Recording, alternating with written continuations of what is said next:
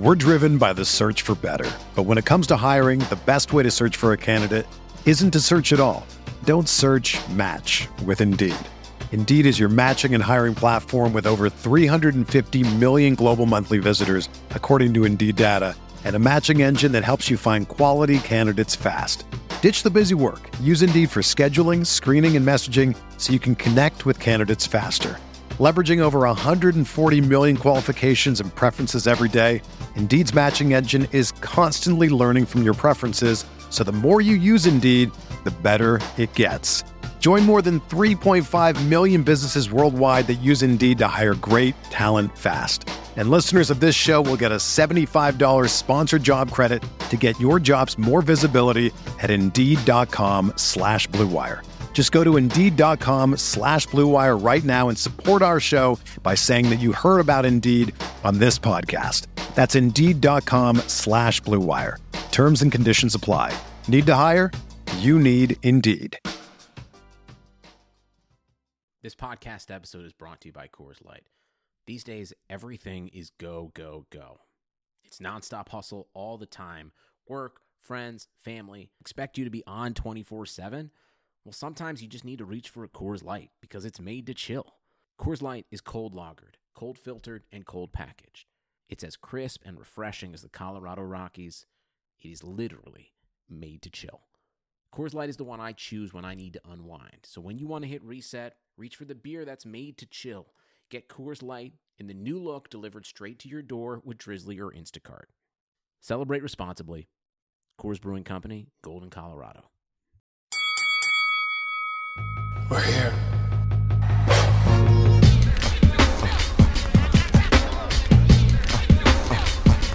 I wish I could give this feeling. I wish I could give this feeling. On the corner. What up, everybody? Welcome to another week of the Corner Podcast. Kel Dansby here with the old man Andreas Hale. Before we were recording this, we were beefing inside of our group chat about pro wrestling. So we can't wait to clue you guys in on, of course, the latest of our pro wrestling beefs. So we'll have that for you guys in a little while. We're also going to talk a little bit about the UFC. They're on hiatus, but we'll touch on MMA. And then we also have to talk boxing. We'll both be at the Deontay Wilder, Luis Ortiz rematch this weekend. So a lot to talk about there. What I wanted to start it off with, if you're okay with dropping the beef for a second, old man, is this Colin Kaepernick discussion, which we talked about before, but now it has another layer with Stephen A. Smith and his comments. Oh my God. Yeah, man, we can put the beef aside for this because I got beef with a lot of people over this shit. Because I got beef with your mentions. Why are all the ignorant people always in your mentions? Dog, I don't know. And it never stops. But no. I mean, obviously everybody is keenly aware that, Colin Kaepernick was offered a workout by the NFL. And that he was given a 48-hour window to accept this workout. He skirted the workout because there was a waiver. They wouldn't allow any outside cameras. There was a controlled environment by a company he couldn't trust. So he decided to do a workout on his own because ultimately the goal was to prove that he could still play football. Nothing else. It wasn't to acquiesce to show you that I'm going to play by the rules or I'm not going to be too black or I'm going to be your best friend or I'm going to be likable like fucking Tiki Barber said. It was really about him showing he could play the position. And it was a workout that he recorded. And now there's this big argument that's come up, that a discussion that he blew his chance at getting back in the league. For one, this is my personal opinion. This was never about him getting on a team because it's week 11 of the NFL season and we're having a workout on a Saturday where most teams are either in their playoff stretch or they've said, you know what, we've acquiesced. We're not going to go to the playoffs this year. We're going to play our young quarterbacks. I never saw a scenario where Kaepernick was going to get signed after not playing for 3 years. No. I didn't see that with this workout. There's maybe two teams, and I think neither of them showed up to the workout. One would be the Pittsburgh Steelers. One would be the Detroit Lions. So I never saw a scenario where Kaepernick was going to be signed by a team. I saw this as the NFL saving face by using Jay-Z once again as a tool to grant him a workout. But the second thing here is that, Colin Kaepernick's been out of the league for 3 years. And he's been blackballed. He never hit anybody. He never busted anybody over the head with a helmet. He never raped anybody. But he's been blackballed by the NFL. There was a collusion case that was settled. and a lot of people don't understand what settling means, but you should Google it because we don't have time to get into that here. But he settled because the NFL was guilty in this. And here we are 3 years later, and the NFL is offering a workout. Now, here's my first beef. If a team wanted to sign Colin Kaepernick, they could have worked him out before. Yeah. They didn't need this shit to happen. And if you know anything about sports, say, yes, we're a combat sports podcast. But, Kel, you've covered the NFL before. I've done a little bit here and there as well, but I also work at the Sporting News where I discuss this often. You can work out at any time if a team wants you. Whenever you want. You don't need this big extravaganza for a workout for the NFL to say we gave you a chance. Second of all, that waiver is complete and utter bullshit. They're going to tell Kaepernick he had to sign away his right to sue the NFL if, for whatever reason, they gave him a workout which wasn't transparent. They doctored the footage or said anything to the sense that Kaepernick he stunk or he didn't want to play or he did this, that, and whatever it was. He had to sign away his rights. Kaepernick said, fuck that. I think the only thing here is Stephen A. Smith said he doesn't want to play. No, he wants to play, but, I want to work at, the Zone. But if the Zone says, Andreas, in order for you to work with us, you got to wear clown shoes and clown makeup, I'll be like, nah, I'm cool. I still want to work, but I'm not going to do that shit. You have a little bit of integrity. And, with Stephen A. Smith, as everybody's seen, he's put his blackness on the line now because he's been a critic of Kaepernick by putting out that dumbass video saying Kaepernick doesn't want to play, which he shouldn't have done. The best thing you can do sometimes is shut the fuck up. But second of all, sometimes just wait till Monday, man. Run it through a production meeting.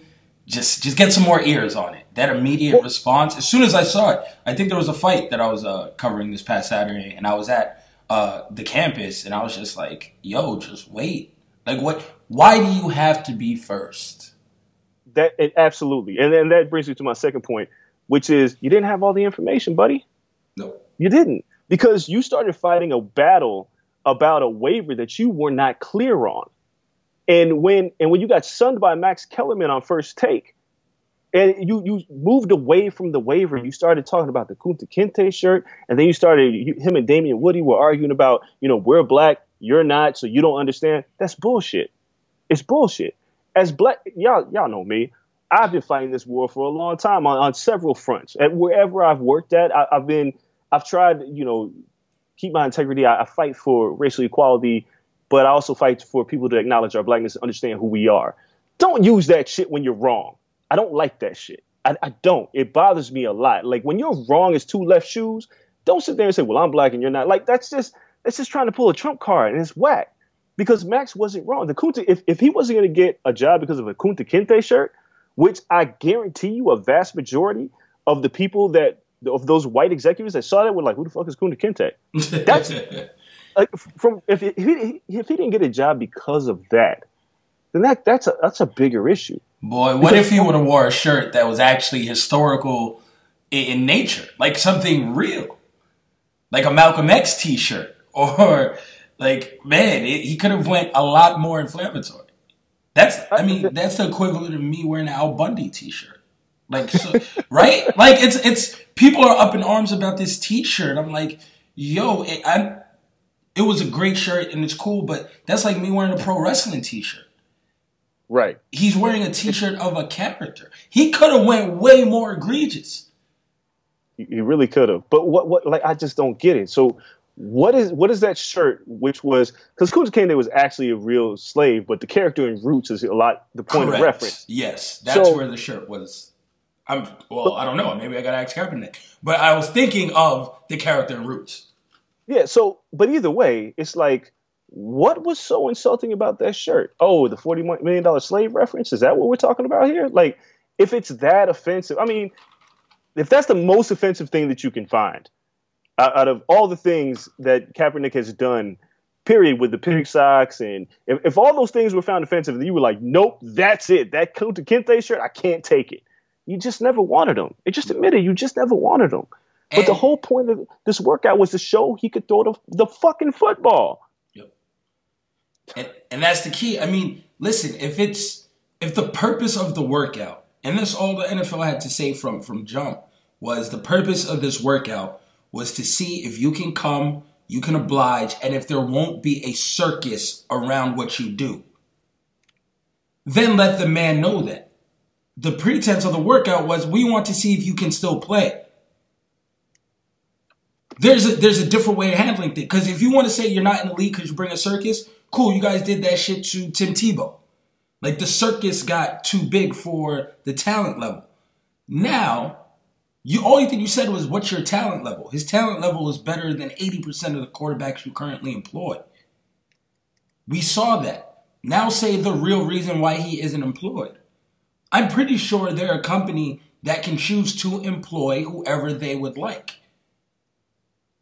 The man already won the lawsuit of collusion. If you say, you know what, the distractions that come along with you are not worth the employment, then you can just be honest. But they're not. No one's being honest in this situation. And that's the problem with it. Underlying problem, like in the stimulation and all that was just all ridiculous.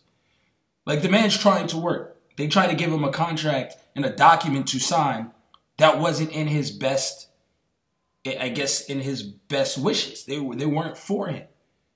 His lawyers, his agent, I'm sure, looked at that shit and laughed. Like, yo, we're not signing this. Yeah. You don't sign anything at that level without running it through an agent, your lawyer. Like, if someone gives you something the day you show up somewhere, nowhere, we don't sign stuff like that. There's not one contract we would sign on a day's notice without having someone look over it. This guy's trying to make millions. His profile's way higher.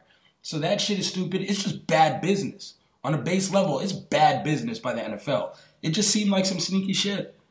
And they wouldn't move off of what they were trying to do. So the whole picture was painted. Some people fell for the picture that was painted by the NFL. And that was sad. The guy worked out. I don't know what would be the alternative. Could he have signed the waiver, worked out for the NFL, jumped through their hoops, did a yes sir, I'll do whatever you want, and then maybe the next day in Atlanta have his own workout to show people that he can still throw? Maybe. But is that going to help the NFL sign him anymore? This is my question. Like, if he would have done that, what Stephen A is suggesting, and just signed away whatever they wanted, go to their private workout with their 24 coaches, who none of them were a coordinator, a general manager, nothing like that. Scouts. Guys who were 25 years old were at this thing, just to have an eye on him. So if he would have done all of that for them, jumped through hoops, all this stuff, Hugh Jackson would have been there, great. And then on Sunday or Monday, held his own workouts. If he was just even nice and say, you know what, I'm not going to ruin your Sunday. On Monday during the day, I'm going to hold my own workouts here in Atlanta too. That will be open to the media, and I will show you guys the exact routine I did for them with my receivers and everything. And he does great, and he looks as good as he did. Then what? And that's the worst thing about what Stephen A said. He acted as though a good performance would have guaranteed him a job. There was no guarantees. It was a workout. So there's a couple things before we got to move on, because we got to keep the show relatively tight. One, there was no guaranteed job, right? And the people that compare this to a job interview, you're not getting paid millions of dollars. You weren't blackballed by your job, so you can't compare this to a job interview. Like, y'all gotta cut that shit out. You can't tell your job what to do. This is a extremely unique circumstance. It is not like you working at Best Buy. So fucking relax. So the other thing is, Stephen A. Smith, listen, for the people that are out there calling him an Uncle Tom and a coon, you're wrong. Yeah, that is not the case. He's not Whitlocking. No. Like, Whitlock goes through extenuating circumstances to disparage African Americans and their causes. He also did it with this, but we don't have enough time to talk about his buffoonery on this subject. But what Stephen A. Smith, he had a perspective where he felt like in order to get your foot in the door, you have to acquiesce. And that's his perspective, because he maybe has done that in his past. But it's not what's good for the goose is good for the gander. It's a situation where that's your perspective that you should sacrifice. It's not Colin's, because Colin isn't somebody who just wants to play in the NFL.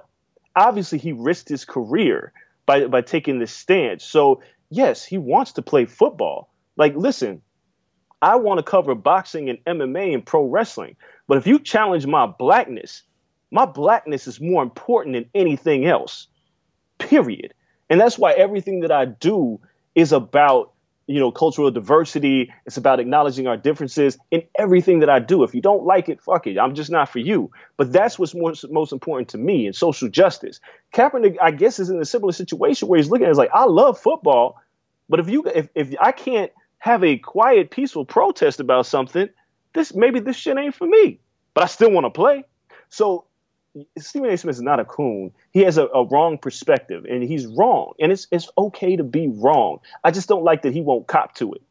Like, now that the waiver's been out and we've seen the transparency, and it's like, oh, well, yeah, the NFL was pulling the okie doke. Man, cut it out. Just say, you know what?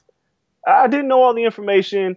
I apologize. Don't start going out there saying I'm black and you don't know what I've done, because now it's just you doubling down, man, and nobody respects that shit. Yeah, it's just he pulled the trigger way too fast and then didn't walk himself backwards. He just keeps doubling down. Which, listen, I mean, if that's the way he wants to go, that's the way he wants to go. But it's one of those situations, like you said, I think it's weird because he's a guy in a position where this could end up hitting closer to home down the line. And then at that point, you don't want to look like a hypocrite. Because Stephen A. does stand up for a lot of black athletes. He does put forward the culture a lot. And if one day it came, push came to shove and they say, Stephen A., you are too black on First Take, or you cannot stand up for this black man on First Take. What? And he says, you know what? No. Then I quit. Then I won't work here. Then he's pretty much saying my blackness is worth more than this job. Does that mean he's going to stop doing radio forever? Is he going to stop being a writer? Is he going to stop searching for another job on television? No. And that's exactly what Kaepernick's doing. He's not going to stop being a quarterback. He's not going to stop being a football player. Yes, he would like to keep his job and keep doing the same thing, but it seems as though he can't be to his level of blackness and do that. And that's what it comes down to in a lot of places. You can be black, but you have to be their level of blackness.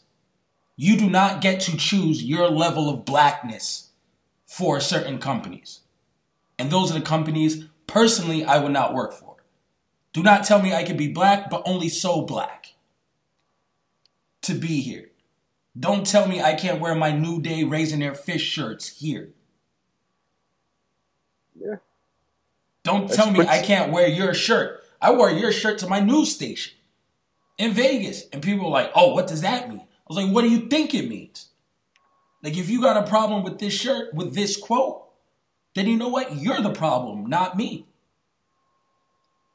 So people trying to quantify your blackness, like, no. And hopefully Stephen A. doesn't have to go through that, but it's a reality of something we may all have to go through. So speaking up against it and telling someone when they should be 100% black or 80% black to make others feel comfortable or to get a job is not the way to go. Because that's something that just comes back and bites you in the ass. So, man, I don't know. We can talk for days about this. But like you said, it's a short show. We're trying to keep it tight, trying to get everything in here. We want to hear what you guys say. Dre's timeline especially. But both our timelines, we continue this talk. This isn't going to be the end of the talk for us. You guys can follow along and, get more of what we think about this. But to kick off combat sports, Dre, we're right back in the same damn circle. And it's because if you guys aren't familiar with pro wrestling in the 80s, 90s, there's a man named Jim Cornette. He has been, a play-by-play guy. He's been an analyst about pro wrestling. He's been on-screen talent at times, manager. He has been ingrained in the wrestling culture for decades. He was a promoter, right? Like Deep South or something. Yeah, he's a promoter, man. He's done it all. He's done everything. And he was a part of NWA's reboot, which I think most people liked. It was well received. It's on YouTube. Cool show. It has an old school aesthetic. Cornette has been known to say some off the cuff shit. Yet, sometimes, the guy's resume trumps some of the scandals. Everyone loves a comeback story. Hulk Hogan's on WWE television every 2 months. So, in the same kind of regard, Cornette came and this week went full Cornette and said a very off-color statement while doing commentary for NWA. And before I let Dre talk, I'll just tell you what he said. He said, I hate paraphrasing. I should have had it up. I forgot the name of the wrestler who was wrestling. But he said he's so bad he can strap a bucket of chicken to his back and ride a moped through Ethiopia. That was his analogy. And he was so proud of that shit. And no one knew it was wrong until everything went off the air and they started getting feedback of this. Producers, production. They pulled this afterwards. There was no apology, nothing like that during the broadcast. Nothing was wrong. Everyone in headsets, on TV, on the truck, everything to them said, okay, keep it moving. And then afterwards, all hell broke loose. So, Dre, I'm assuming you saw it when we all saw it, when this was just now finishing and they were taking down the YouTube video as fast as possible. Yeah, man. God damn. This is why. Well, kids that listen to this podcast, you've been with me long enough. What have I said about having a black person in the room and how important that is for somebody to come in there and be like, nope, that ain't it, Chief. Perfect example. Second thing, if you hire Jim Cornette, a man who has been known to ruffle quite a few feathers with his off-color remarks, and you put him on commentary with a hot mic, which in this case wasn't necessarily hot because you didn't have nobody in the recording room that said, Chief, that ain't it.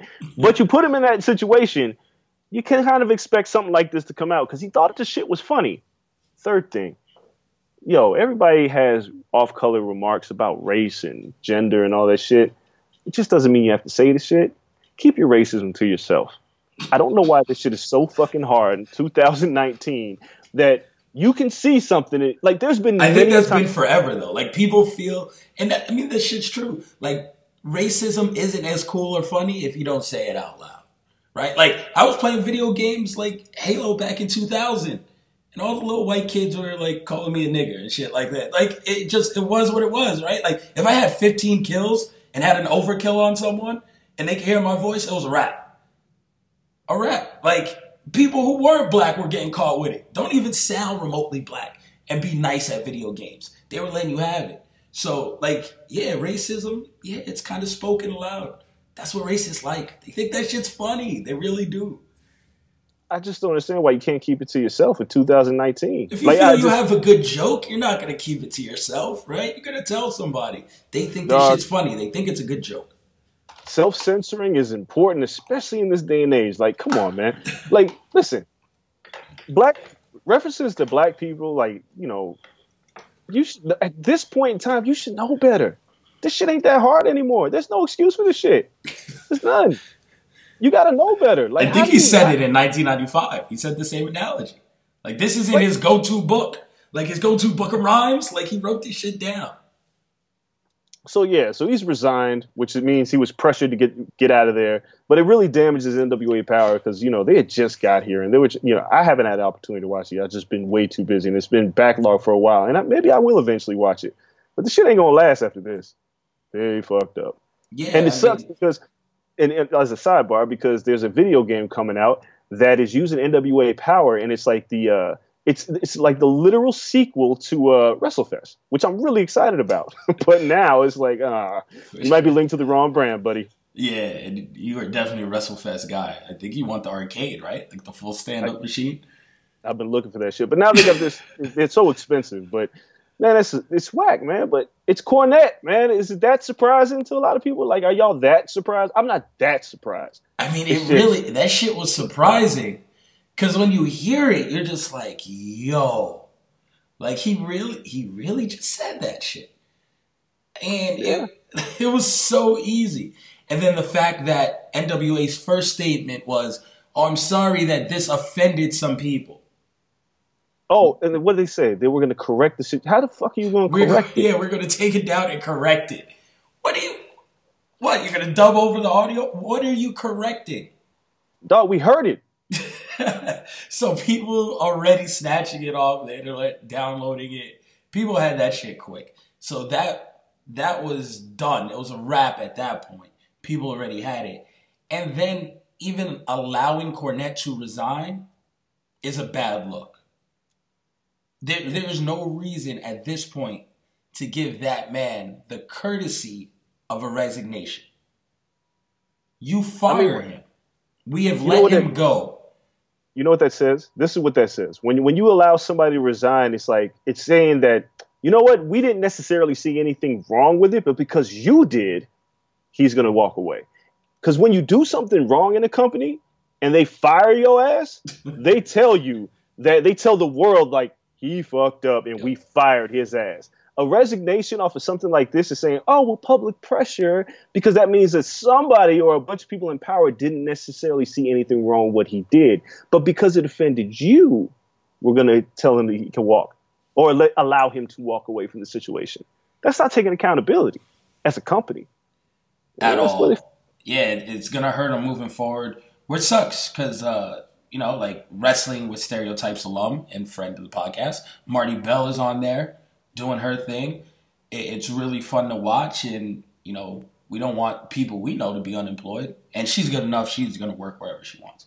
Like, she's really picking up steam, doing her thing, Stardom, everything's picking back up for her, so congrats. But yeah, man, this platform, NWA, it really missed the mark. And sometimes it's all about, you know what, you have to really be wary of who's representing your brand. This is like this is company 101. Like business 101. Be careful who's representing your brand. And they were loosey-goosey with it.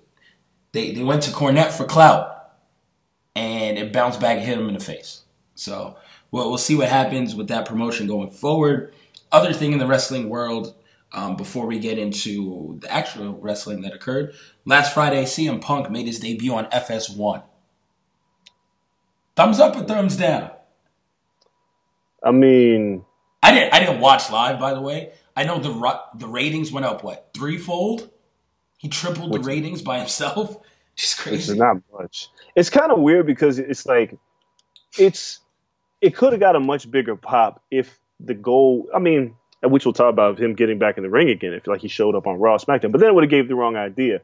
I think Punk is in an interesting spot because, according to sources, he's not really interested in this road shit, but they gave him enough money where he was like, all right, I'll talk about the wrestling business again. It's too much money.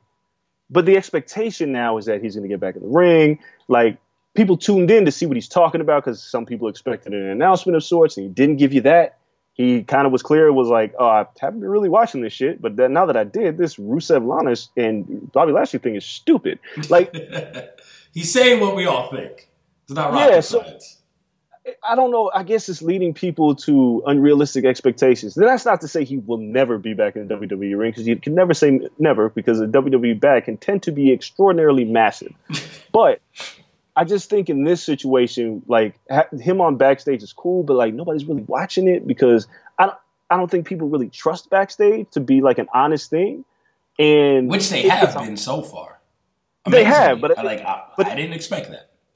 It's the cash that the WWE has built. Like, same with their podcast. Like, when they said, oh, we're going to have like a peel back the curtain look, you're like, yeah, okay, get the fuck out of here. It's going to really be like a peel back the curtain according to WWE, which is not going to criticize Vince McMahon or anybody of power. So it's going to be a bunch of bullshit. And that's what we all think of WWE. So backstage, while it has been good, it has the stench of being WWE controlled. So now that Punk's on there, people are going to check it out.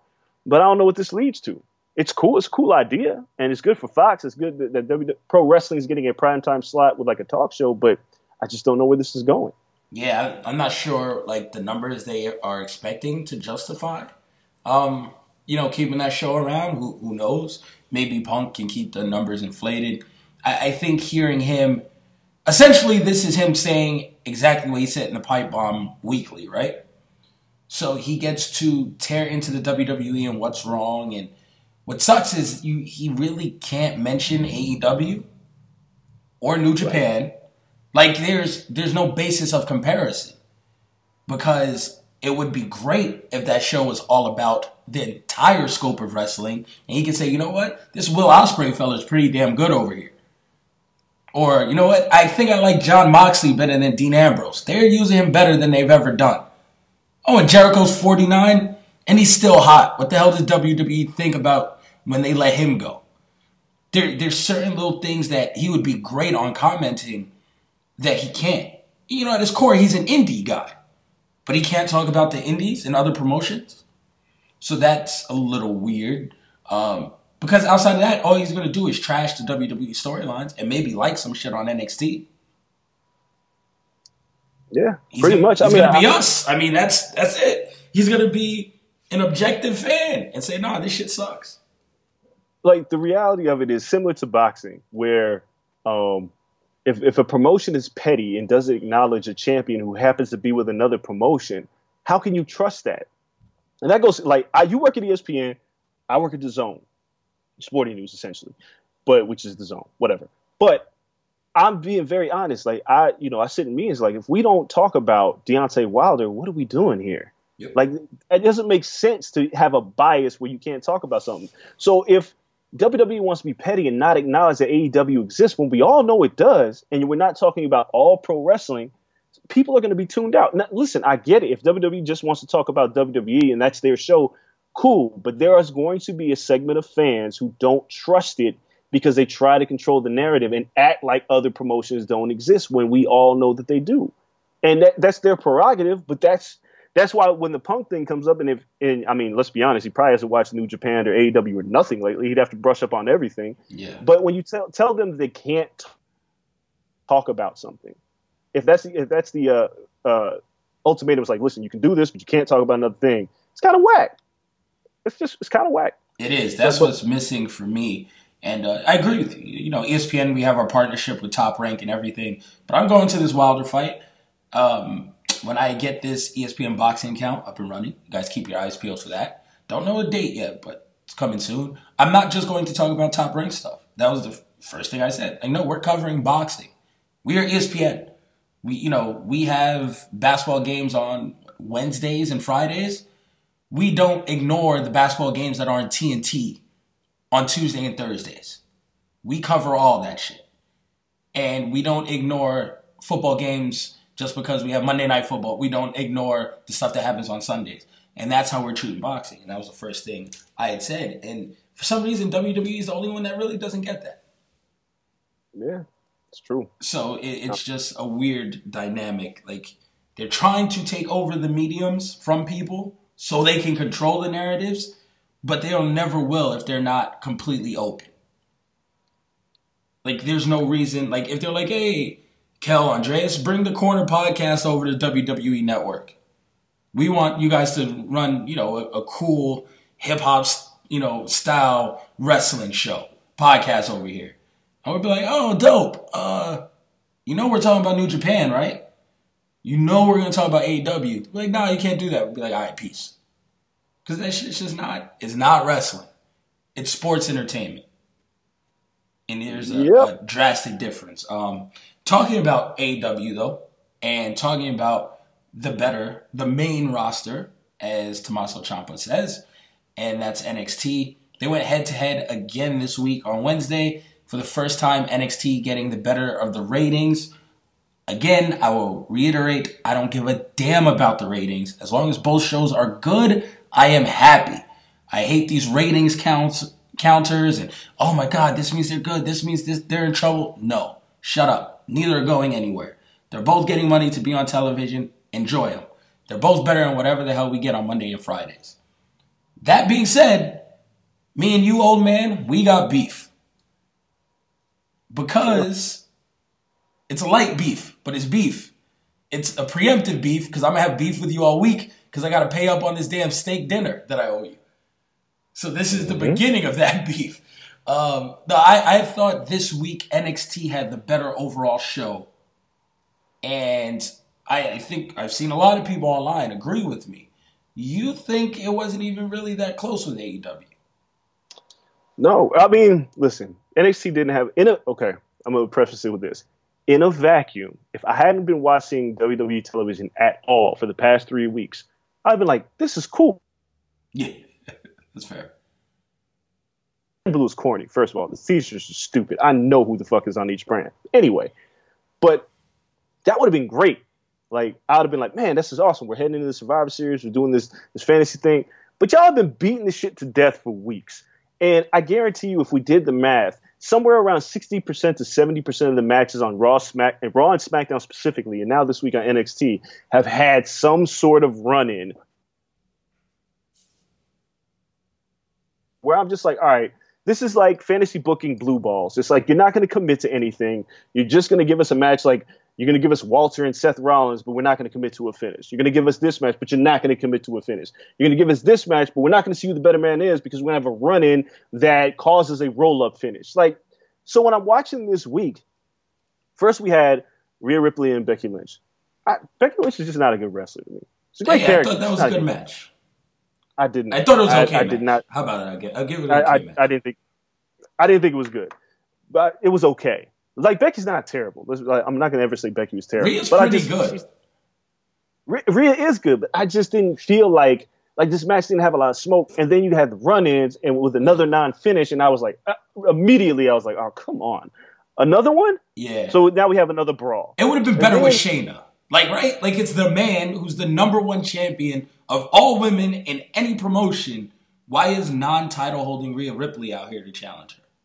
Because they're trying to tell a story. And again, it'd have been cool if I hadn't seen this shit for the last 3 weeks. I would agree with you there. Yeah, the 3 weeks is weighed on me. It's exhausting. So then the next match, we have my favorite, Kona Reeves, on his way down the ramp, and he gets jumped. And now we have Ricochet and Matt Riddle. That was a blessing, by the way. I thought we were going to have to watch Kona Reeves. I was so mad for a second. So as soon as that match starts, I'm like, this would be great if they actually had a match. No, we got like a good 5 minutes, and then we had a run-in. And I'm like, come on. Like, can you give us like? Yeah, but I'm just saying, like, there's no commitment. Yeah. So we got a roll-up finish, and we got another brawl. Like, listen.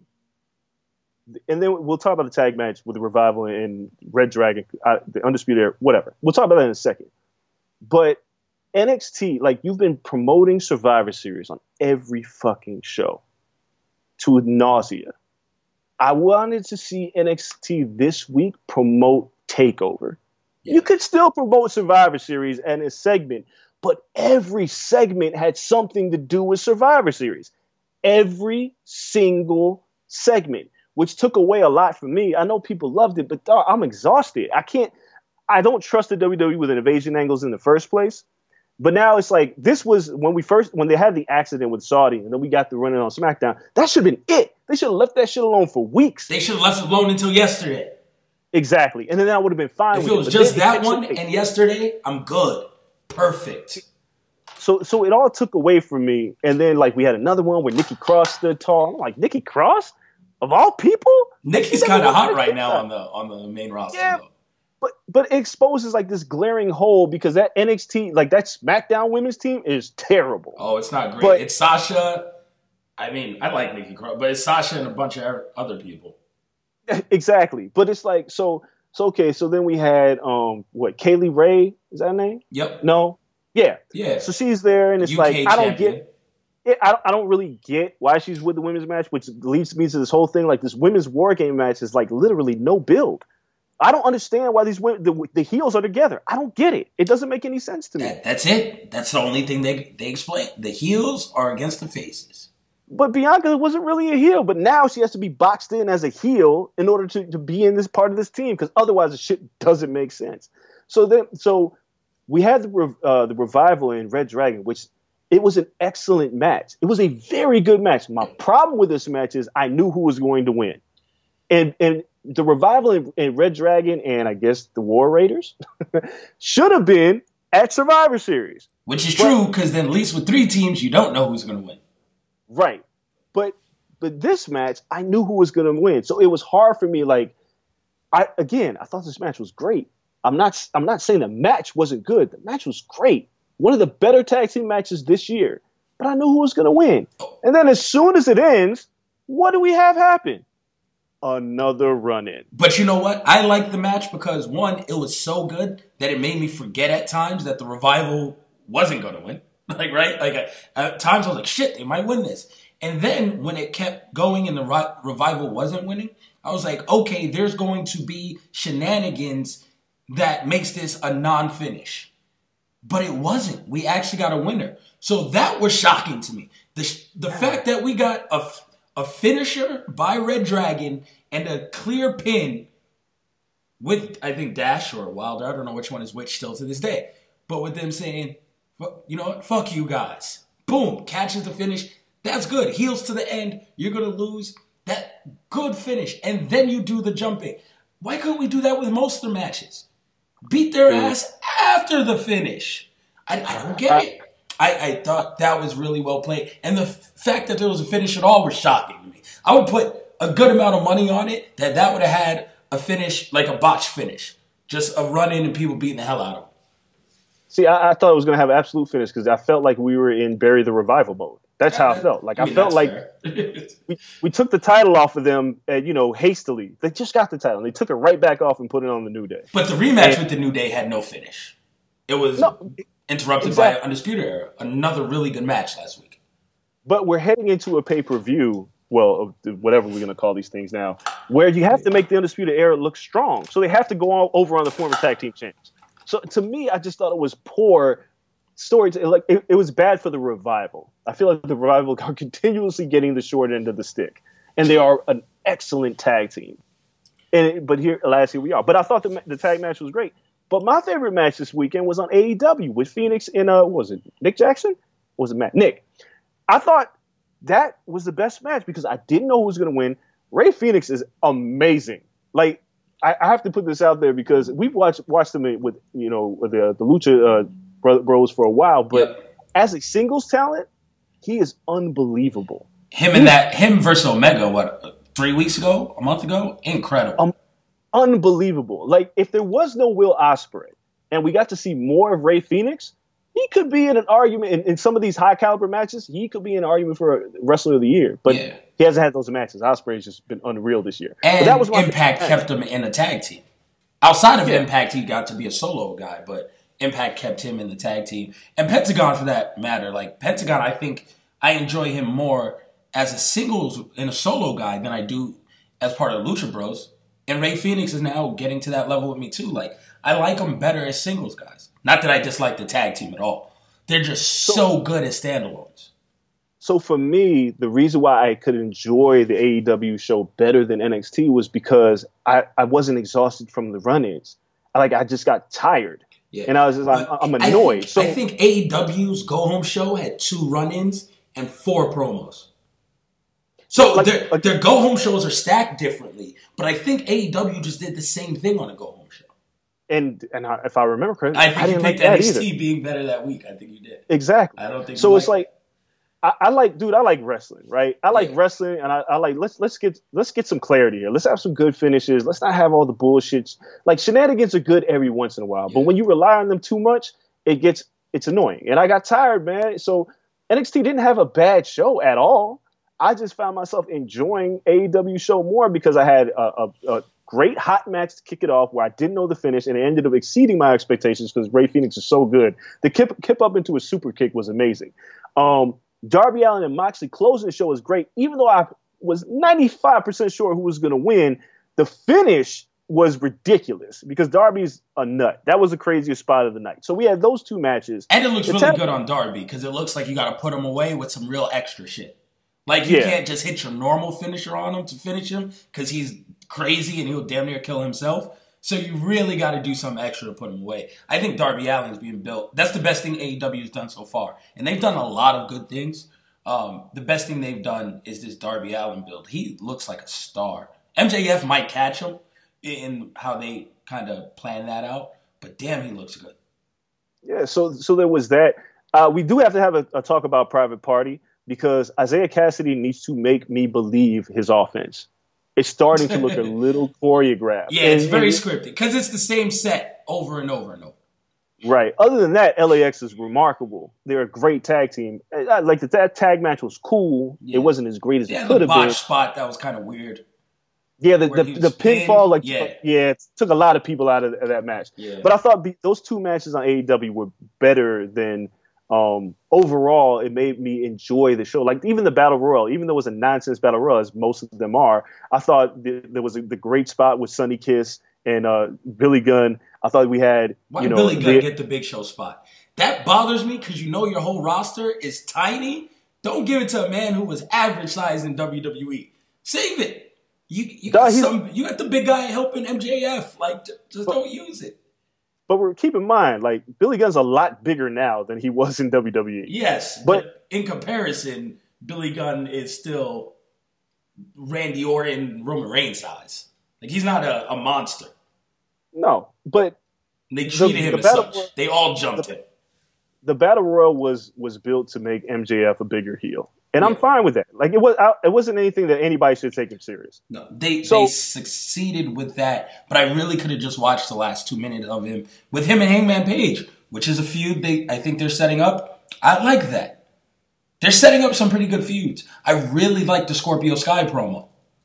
That was excellent. Like, listen, Jericho is continuously being one of the best promos, period, in pro wrestling. Putting over all the baby faces, whoever it is. But Scorpio Sky made a great account of himself. And you know what's funny is when I saw him in the ring, if we didn't do our panel and he didn't tell us the story about the Urban Wrestling League, I would have known that Scorpio had it in him. But now that we had our panel and got to see him tell that story and I got to see Scorpio's personality, I was like, thank God, because he needed that look. Yeah. Because now he gets to shine. And, the whole, like, I don't really want the title shot. And, what do you say? I like, when they was talking about your girl gained some weight. And he was like, well, what can I say? I like big butts. Like, everything was played well in that. Where it goes, I'm a little curious because obviously we don't have a pay-per-view. Yeah. And they're not going to put the title on Scorpio Sky. I'm pretty. But I think they made a good account for him. But that's his title shot next week. So it's kind of weird. Like, is that just a washed finish? Or does Scorpio lose and then they keep him in? Like, it's weird. I don't know. And then even with Scorpio Sky getting I guess the title shot next, that's weird to me in a promotion that says wins and losses matter. Well, right? Because I understand he pinned the champion. I get it. He pinned him in a tag match. But overall wins and losses, there's people with better records. Like, technically, Neville should probably get the next shot. Well, here's your issue, is that he tricked Jericho into giving him the match. This wasn't about wins and losses. They kind of played Jericho into getting this match. So, yeah, wins and losses still matter, but I think AEW, like I said before, they have to figure this out because when do wins and losses matter? Yeah, I think they're realizing, we kind of got to not walk back on that statement, but figure out a different way to make it work for us.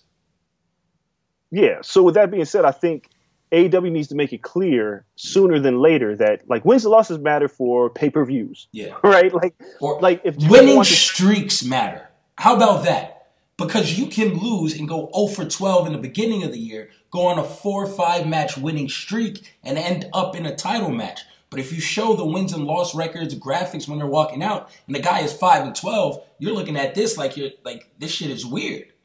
When another guy is 12 and 4, but the other guy wins 2, loses 1, wins 2, loses 1, he doesn't deserve the title. A 4 or 5 match winning streak gets you the title. That's where they're going to be with Kenny Omega. And if you say streaks are what counts, who's hot, then it makes more sense than overall records. Yeah, so they have to figure that part out. But those are my reasons for enjoying AEW more than NXT. In a vacuum, NXT had a great show that I would have loved if I didn't have to endure this shit for the past 3 weeks. But I had to. But we have to because we have a podcast that we got to watch everything for.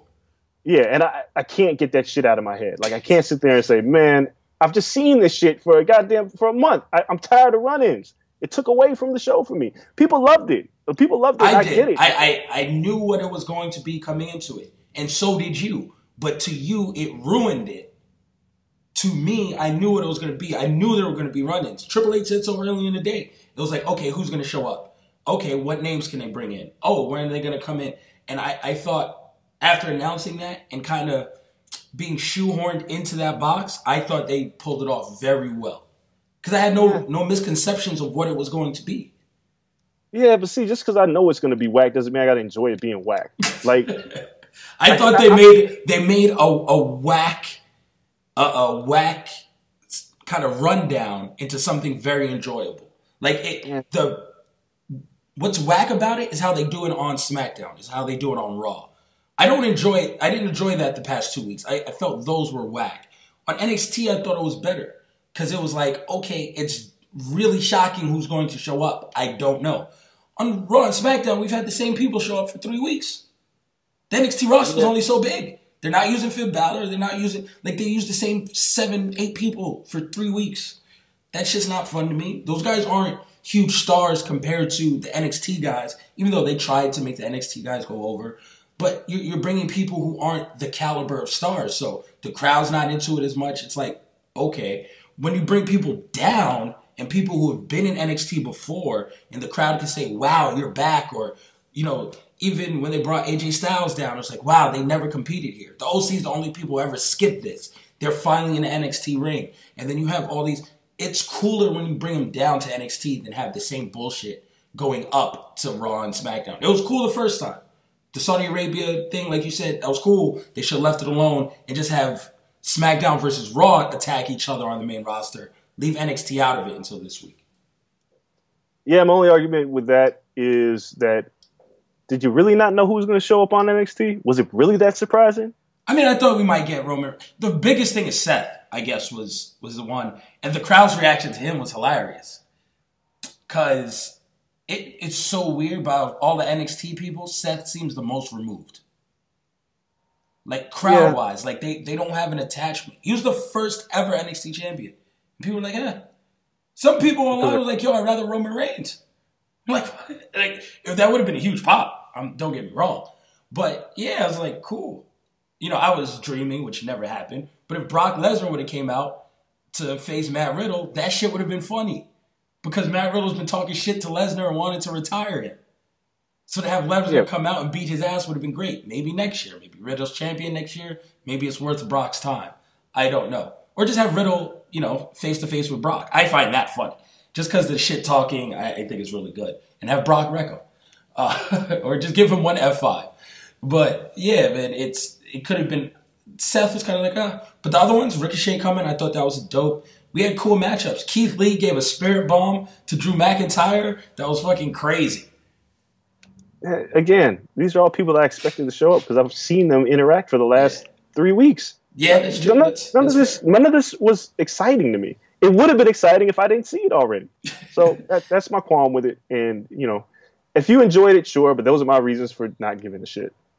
No, I feel you on that. And I can see how that's what you thought. So I would say, I don't know. We got stuff to do today, right? I'm going to Vegas. We have the fight on Saturday and Sunday. I will say this. We don't have time to give our outright predictions today for Survivor Series or NXT. What I will do is try to corner the old man, and we knock that out maybe with like a 30-minute episode. Just something special. Throw it up. Just NXT and Survivor Series predictions. So we'll leave that to the side. In MMA, nothing really happened. Right? We're not missing anything. We're all on Conor watch. Is Conor going to come back? Is he going to sign? Are they going to announce it? Is it going to be Cerrone or is it going to be Gaethje? So, until that happens, we really don't got nothing to talk about in the UFC. They're taking 2 weeks off. They've announced a couple fights here and there. Nothing to really stop the show for. In boxing, though, we have Deontay Wilder versus Luis Ortiz in Vegas. The last one was in Brooklyn at the Barclays. So I'm going back to Vegas here after recording this show. Dre's been there all week, around fight week. The same question we ask all the time, Dre. How's the urban loitering? What's the atmosphere like? What am I stepping into? It's 0. What? You're breaking my heart. Here's why. That's why you got to do this in the summer. Here's why. Here's why. Grand arrivals are pointless unless it's somebody that's so big that you need to see them, like Floyd Mayweather and Manny Pacquiao.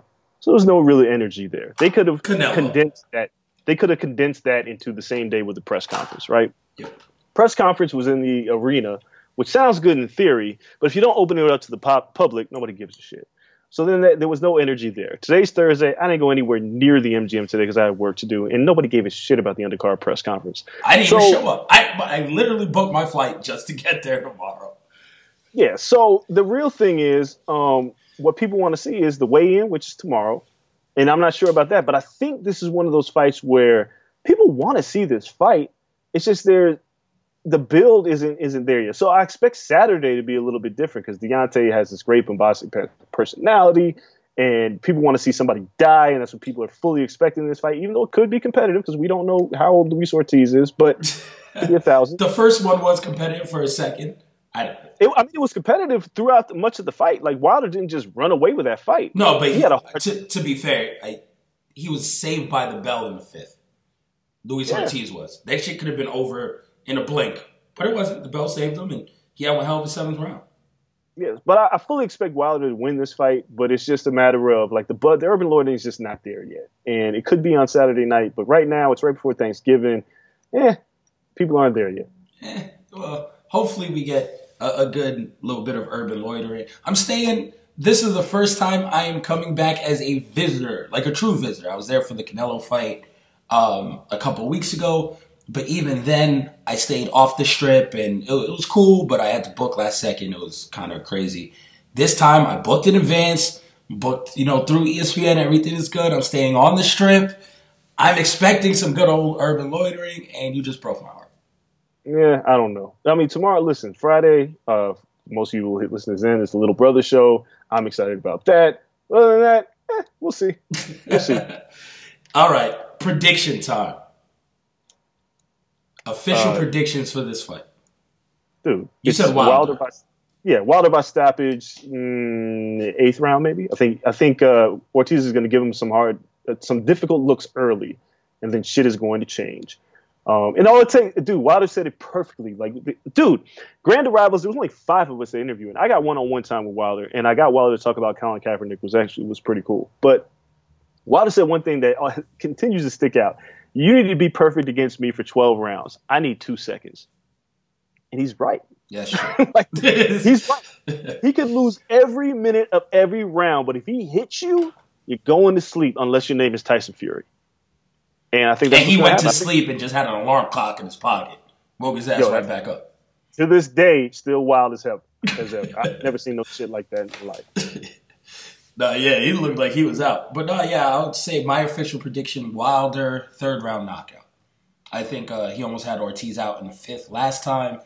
And I went back and rewatched that fight. His corner the entire time is saying, throw a stiff jab. Throw the stiff jab. And Wilder was not listening to it. He's just pawing at Luis Ortiz. He's not using the range, which gives him no space to land the right. And then he gets in trouble in the 7th. In the 8th, he's still in a little bit of trouble. And you know what? He says, fuck it. I'm throwing a normal jab. And he starts throwing a strong jab, keeping Luis Ortiz at a long enough distance for him to rock him with the right hand. And it was curtains after that. I think he starts the fight like this time. I think he knows, okay, I got to throw a real-ass jab to keep him far enough so he walks into this right hand. And I think he does that really early. And 3rd round knockout by Deontay Wilder. The last question before we get out of here, because we have like 2 minutes, is, and this is something shocking to me that I've been putting together stuff for this fight and getting everything up on the ESPN accounts. Wilder, is he close to being in the top 10 pound for pound? Does this do it for him? Because they seem to not want to put heavyweights on that list. Since what, Klitschko? There's been no heavyweight on that list, and Klitschko wasn't necessarily high at any point. What will it take? Is this the thing that makes... I mean, listen, Pacquiao's like at number 10 on most people's list.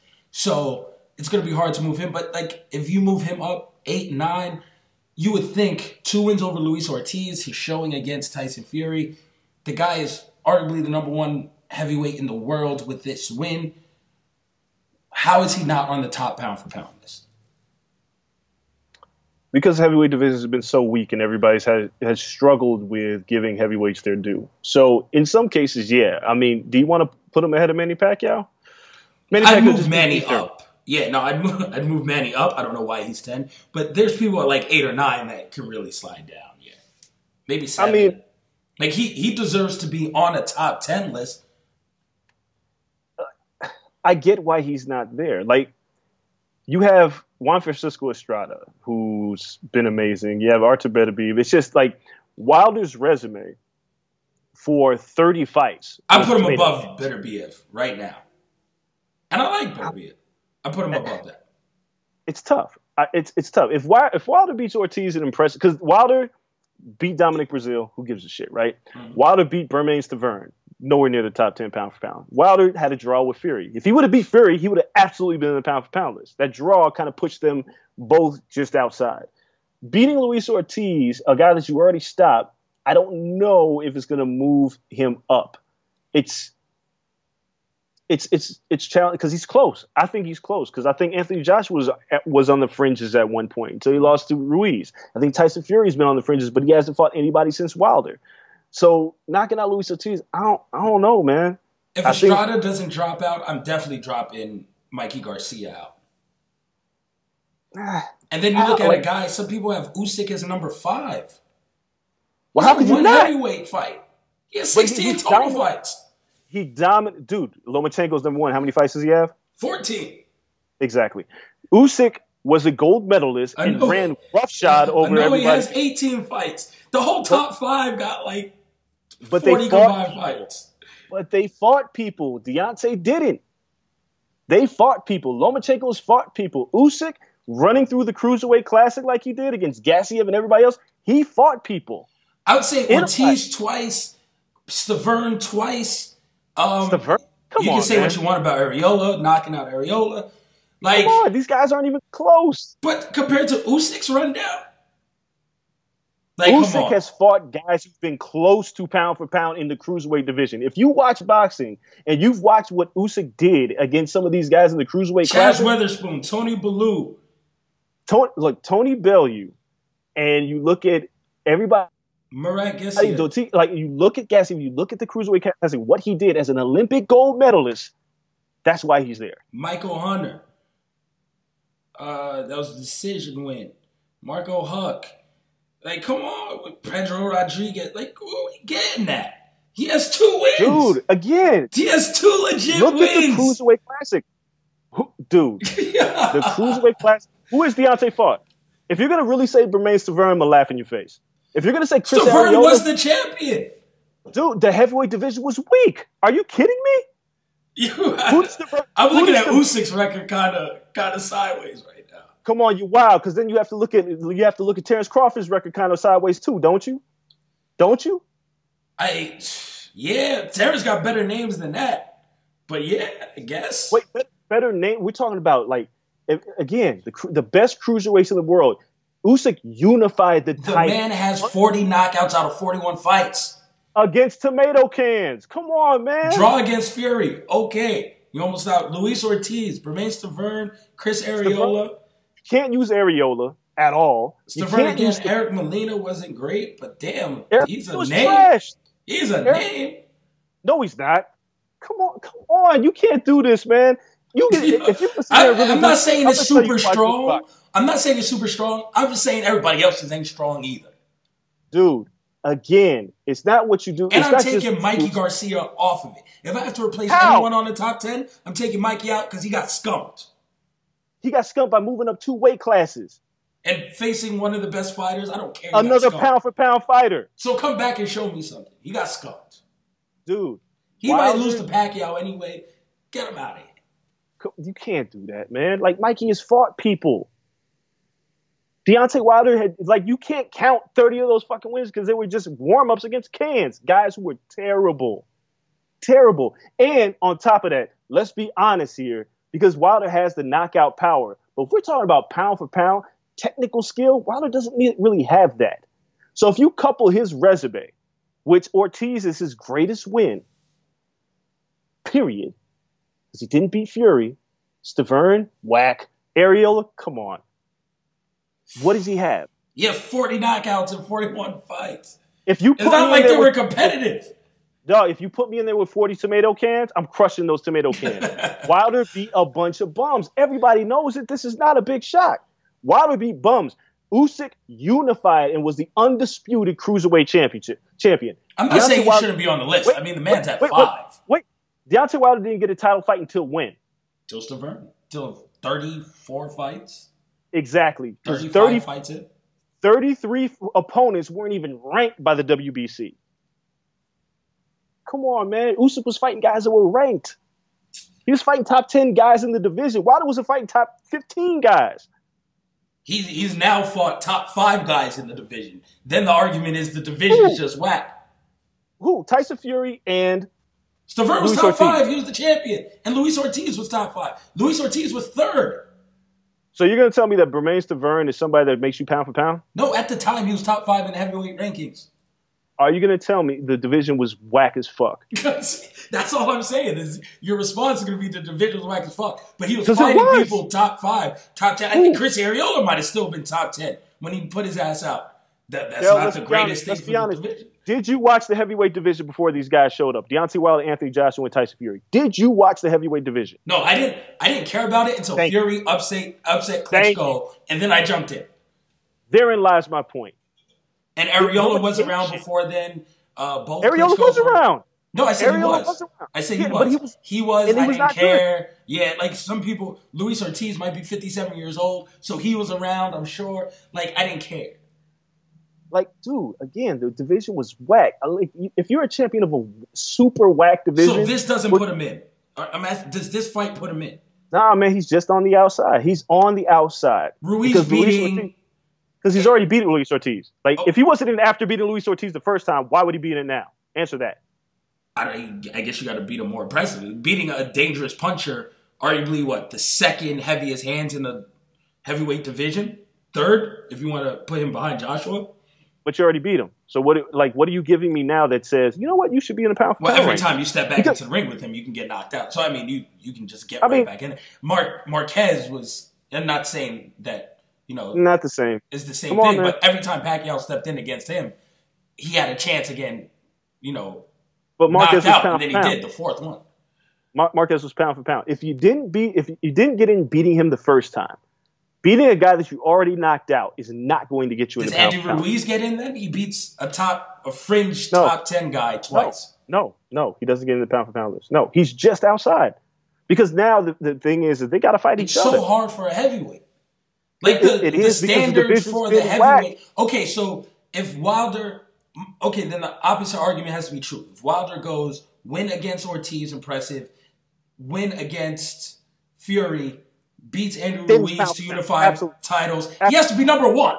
I want him to go from unranked to number one if he unifies the heavyweight titles, beats Fury, Ruiz, and you're jumping off by the bridge end of 2020.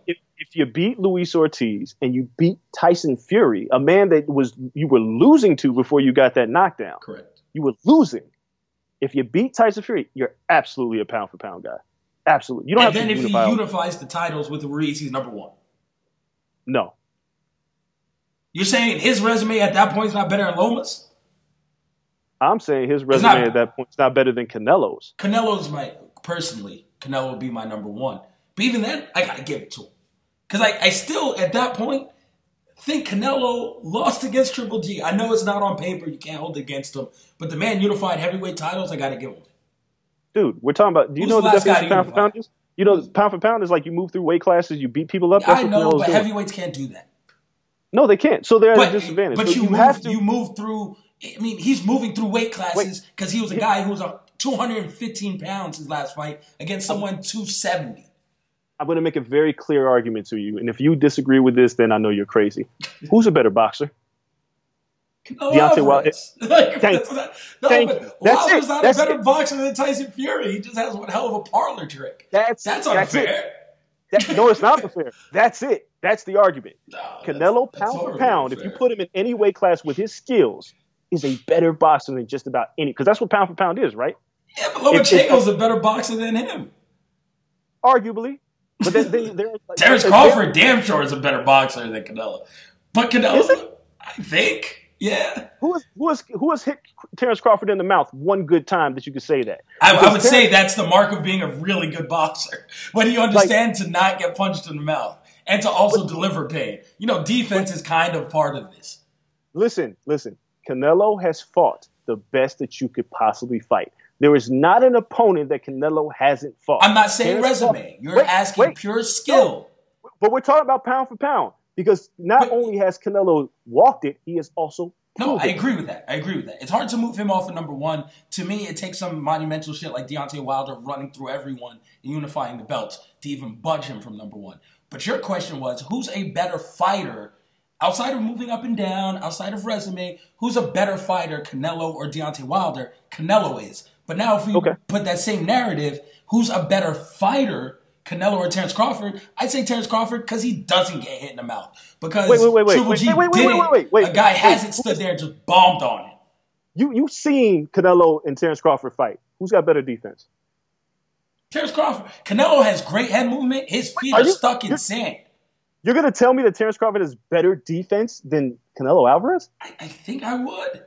At 140 pounds, Terrence Crawford, he was putting beat on people and he really wasn't taking damage. What is the offensive, what is the most offensive fighter that Terrence Crawford has fought? Oh, shit. I don't know. I'm looking this up right now. You're acting like we have bad time. How do we start off on this tangent?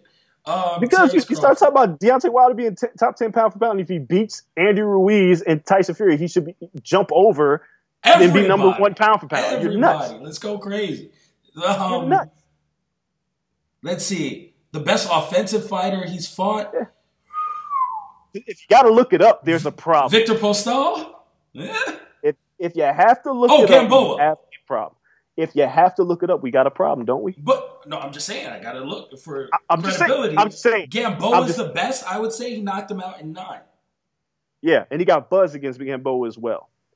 Gamboa hit him. You say he got buzzed. I say he got touched, and that's why. It's so rare for him to get touched and even grazed and make his face look like he's been in a fight that you say he got buzzed. No, it just looked like he was in a fight. But Gamboa is the answer to your question. And is Gamboa remotely close to a pound for pound guy? No. Amir Khan is the second best offensive fighter he's fought. Oh, that would tell you. Right. That would tell you all you need to know. Postal. Hank Lundy. Hammered Hank Lundy. Are you serious? I'm just saying. I'm throwing out names. This the guy. I'm just telling. Knocked him out in 5. Postal's probably second. Defensively, Canelo Alvarez fought one of the most feared punchers in all of boxing twice. And got hit in the face the entire time. And didn't budge. No, his chin is made of something special. Not did he not budge. Gennady Golovkin had his lowest connect percentage against Canelo Alvarez, who was defensive-minded in that fight. And then in the rematch, walked to him. There's nobody on anybody's resume except for, there's nobody. Canelo Alvarez has fought guys that have been either number 1 pound for pound guys or near number 1 pound for pound guys. Deontay Wilder hasn't done that. Terrence Crawford hasn't done that. Vasily Lomachenko hasn't done that. Vasily Lomachenko got dropped against Jorge Linares. When did Canelo Alvarez get dropped? Never. No. Thank you. No. The guy has an iron chin. I'm just saying, Canelo Alvarez has fought the elite fighters. Everybody. There are very few names that you can look at on Canelo's resume and be like, he hasn't fought him. He's been tested. That's what I'm saying. Terrence Crawford versus Errol Spence. Who wins that fight? Errol Spence wins that fight. Errol Spence was better. Are we going Errol Spence versus Canelo? Errol Spence is special offensively. My point is this. When you have a guy that you say is the best fighter in the world and has actually proven it by fighting the elite, that's your pound for pound guy. Who won the first Triple G fights? If we're doing hypotheticals, Canelo Triple G, who won the first one? Did Floyd Mayweather beat Jose Luis Castillo in the first fight? A lot of people say no. But does it matter? I'm just asking you. Again, I've always said the argument against Canelo is that I didn't think he beat Triple G in both of those fights. But there's nobody on Deontay Wilder's resume that's even close to Gennady Golovkin. There's nobody in Terrence Crawford's resume that's even close to Gennady Golovkin. Not even remotely close. Nobody. It's tough. So Deontay Wilder, you beat a guy that you already knocked out. At that point, he would have Ruiz and the lineal heavyweight champion and Tyson Fury, whose record speaks for itself. Yeah, I would say he has wins comparable to two very close and questionable wins over Triple G. But now you're saying that now we're splitting hairs between Jacobs and blah blah blah. No. Now you're just saying that Canelo just sits around and does nothing while Deontay does this. You don't think that Canelo's about to add to his legacy while he's not going to sit there and take bum fights? You know that. No, he's not going to take bum fight. I just don't know if he can add as much as that. Are you telling me he's going to clear out the entire 168-pound division? Then we can talk. He still hasn't. The Triple G one, he was one title away from clearing out the division. He hasn't done that. He hasn't faced a Charlo. If you want to tell me he's going to fight Caleb Plant, and that shit's going to be in a walk in the park at 160. There's some names that will give the guy problems. and they're all better than everybody Deontay's fought, except for Tyson Fury, and he didn't beat him. That's all I'm saying. We're living in a if hypothetical Canelo- world. If he beats Ruiz and or Joshua and Tyson Fury, I think he whoops Joshua's ass at this point. I've been watching Joshua fights. Joshua, his chin is not great. He gets dropped quite a bit. So I don't think he holds up in a Wilder fight. So if he beats those two guys, and then Ruiz might want to take a crack at him after that. He has those three named in any order. He's number one. Dude, again, so if Canelo goes and beats Callum Smith for a 168-pound title, and Canelo, like, because you're assuming Callum that Smith's not a name. Callum Smith's not a name that's going to budge me off of that. No. Are you fucking nuts? No, I'm dead ass serious. More boxing. You need to watch more boxing. I know he just won the tournament too. Listen, I'm not disrespecting. He's not moving me off of the task of beating a Ruiz or a Joshua and a Fury. Okay, let's be clear. Andy Ruiz lost to Joseph Parker. Andy Ruiz beat Anthony Joshua, who you just said isn't that good. And you're going to disparage Callum Smith? And you're going to disparage the guy who's a 168-pound champion after you just said Andy Ruiz beat a guy that's not that good? So now you're going to say Deontay Wilder beats Andy Ruiz and that elevates him above him? You asked me if Callum Smith is enough to keep him there. No. Why not? He's another champion. He's a legit 168-pound champion. I don't think it's enough to keep him there. And with Wilder doing all of those things, I don't think it's enough to keep him. He's a legitimate 4-division champion. There's no other place for Wilder to go. Wilder's beat people 50 pounds bigger than him too. Are we talking about that? There's just not a myriad of belts to go up 50 pounds. But guess what? He whipped their ass too. My point is Callum Smith is the legitimate champion at super middleweight. If Canelo beats him, how does that not move him? Callum Smith loses to Caleb Plant today if they fight. Hot take. Are you sure? Are you sure about that? You haven't watched enough Callum Smith fights. I'm putting it on Caleb Plant. I've watched a lot of Caleb Plant. I'll tell you that much. But you just said you haven't watched any Callum Smith, and you just gonna make that. No, I just watched Callum Smith run through the tournament. You watched his run through the tournament.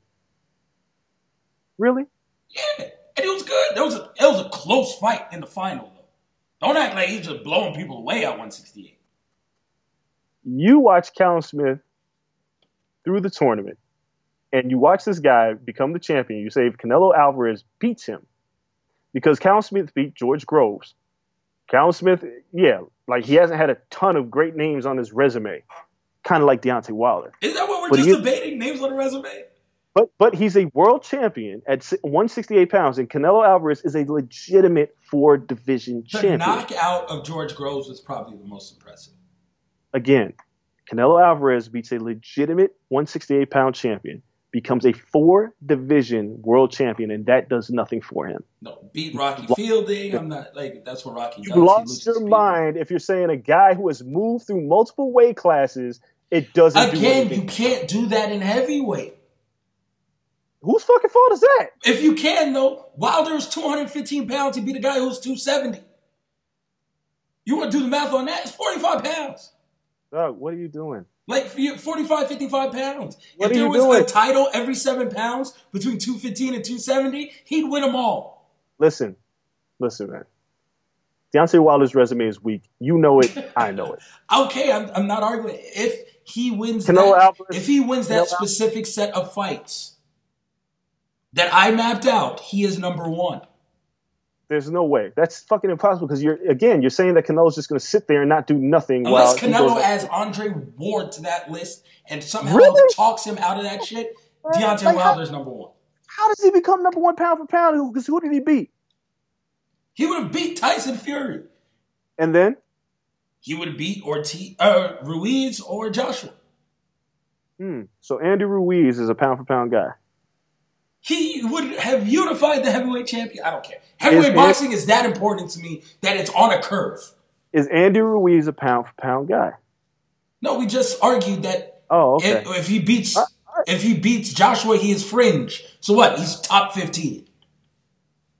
Like if he beats him. So he beat the lineal heavyweight champion. I think he beats Ruiz or Joshua. His biggest obstacle, obviously, is Tyson Fury. If he gets past Tyson Fury, and for some reason there's not another Tyson Fury fight for a while, yes, I think Deontay Wilder beats everyone else in the division, knocks them out, and with knockouts and becoming the unified heavyweight champion is number one pound for pound. Okay. Which I'm not sure. When was the last time we saw that? Who's the last unified heavyweight champion? The Klitschko. Come on, dude. Oh, yeah, Klitschko. Well, no, I always thought his brother had one, but I guess not. Yeah, Klitschko, and then before him, yeah, there hasn't been many. So what, every 7 years maybe? Lennox Lewis before that? I need stats and info. I'm so dependent on stats and info right now. I'll have this by the next time we talk. But I will put in my stats and info thing. So you're gonna sit there and tell me that you beat Andy Ruiz and Tyson Fury, you have a better resume than Canelo Alvarez? Yes, right. You're lucky we don't got more time on the show because I'm hitting up stats and info. But we will discuss this next time, and I will tell you why it's so rare for Deontay Wilder to do that. But nonetheless, the people will tell us where we stand. We're supposed to keep the show tight. We've gone over. I want to thank everyone for listening. A couple of changes coming up to the Corner Podcast that will clue you in going forward. Trust me, it's nothing but good changes. We appreciate you guys throughout this journey. Make sure you follow us on social media at The Corner LSN, me at Kel Dansby, him at Andreas Hale on everything. This conversation is not over, but until next time, we're out. Peace. Everyone is talking about magnesium. It's all you hear about. But why? What do we know about magnesium? Well, magnesium is the number one mineral that 75% of Americans are deficient in. If you are a woman over 35, magnesium will help you rediscover balance, energy, and vitality. Magnesium supports more than 300 enzymatic reactions in your body, including those involved in hormonal balance. From functional medicine doctors to mental well-being and female hormone experts, we all know that magnesium is the one mineral to improve all aspects of well-being and health. But which one? Magnesium Breakthrough from Bioptimizers, the trusted choice recommended by leading experts with 7 best-absorbed forms of magnesium to ensure your body receives the support it needs for overall well-being. Go to bioptimizers.com/balance today and use code BALANCE10 for 10% off. Support your journey to wellness at bioptimizers.com/balance.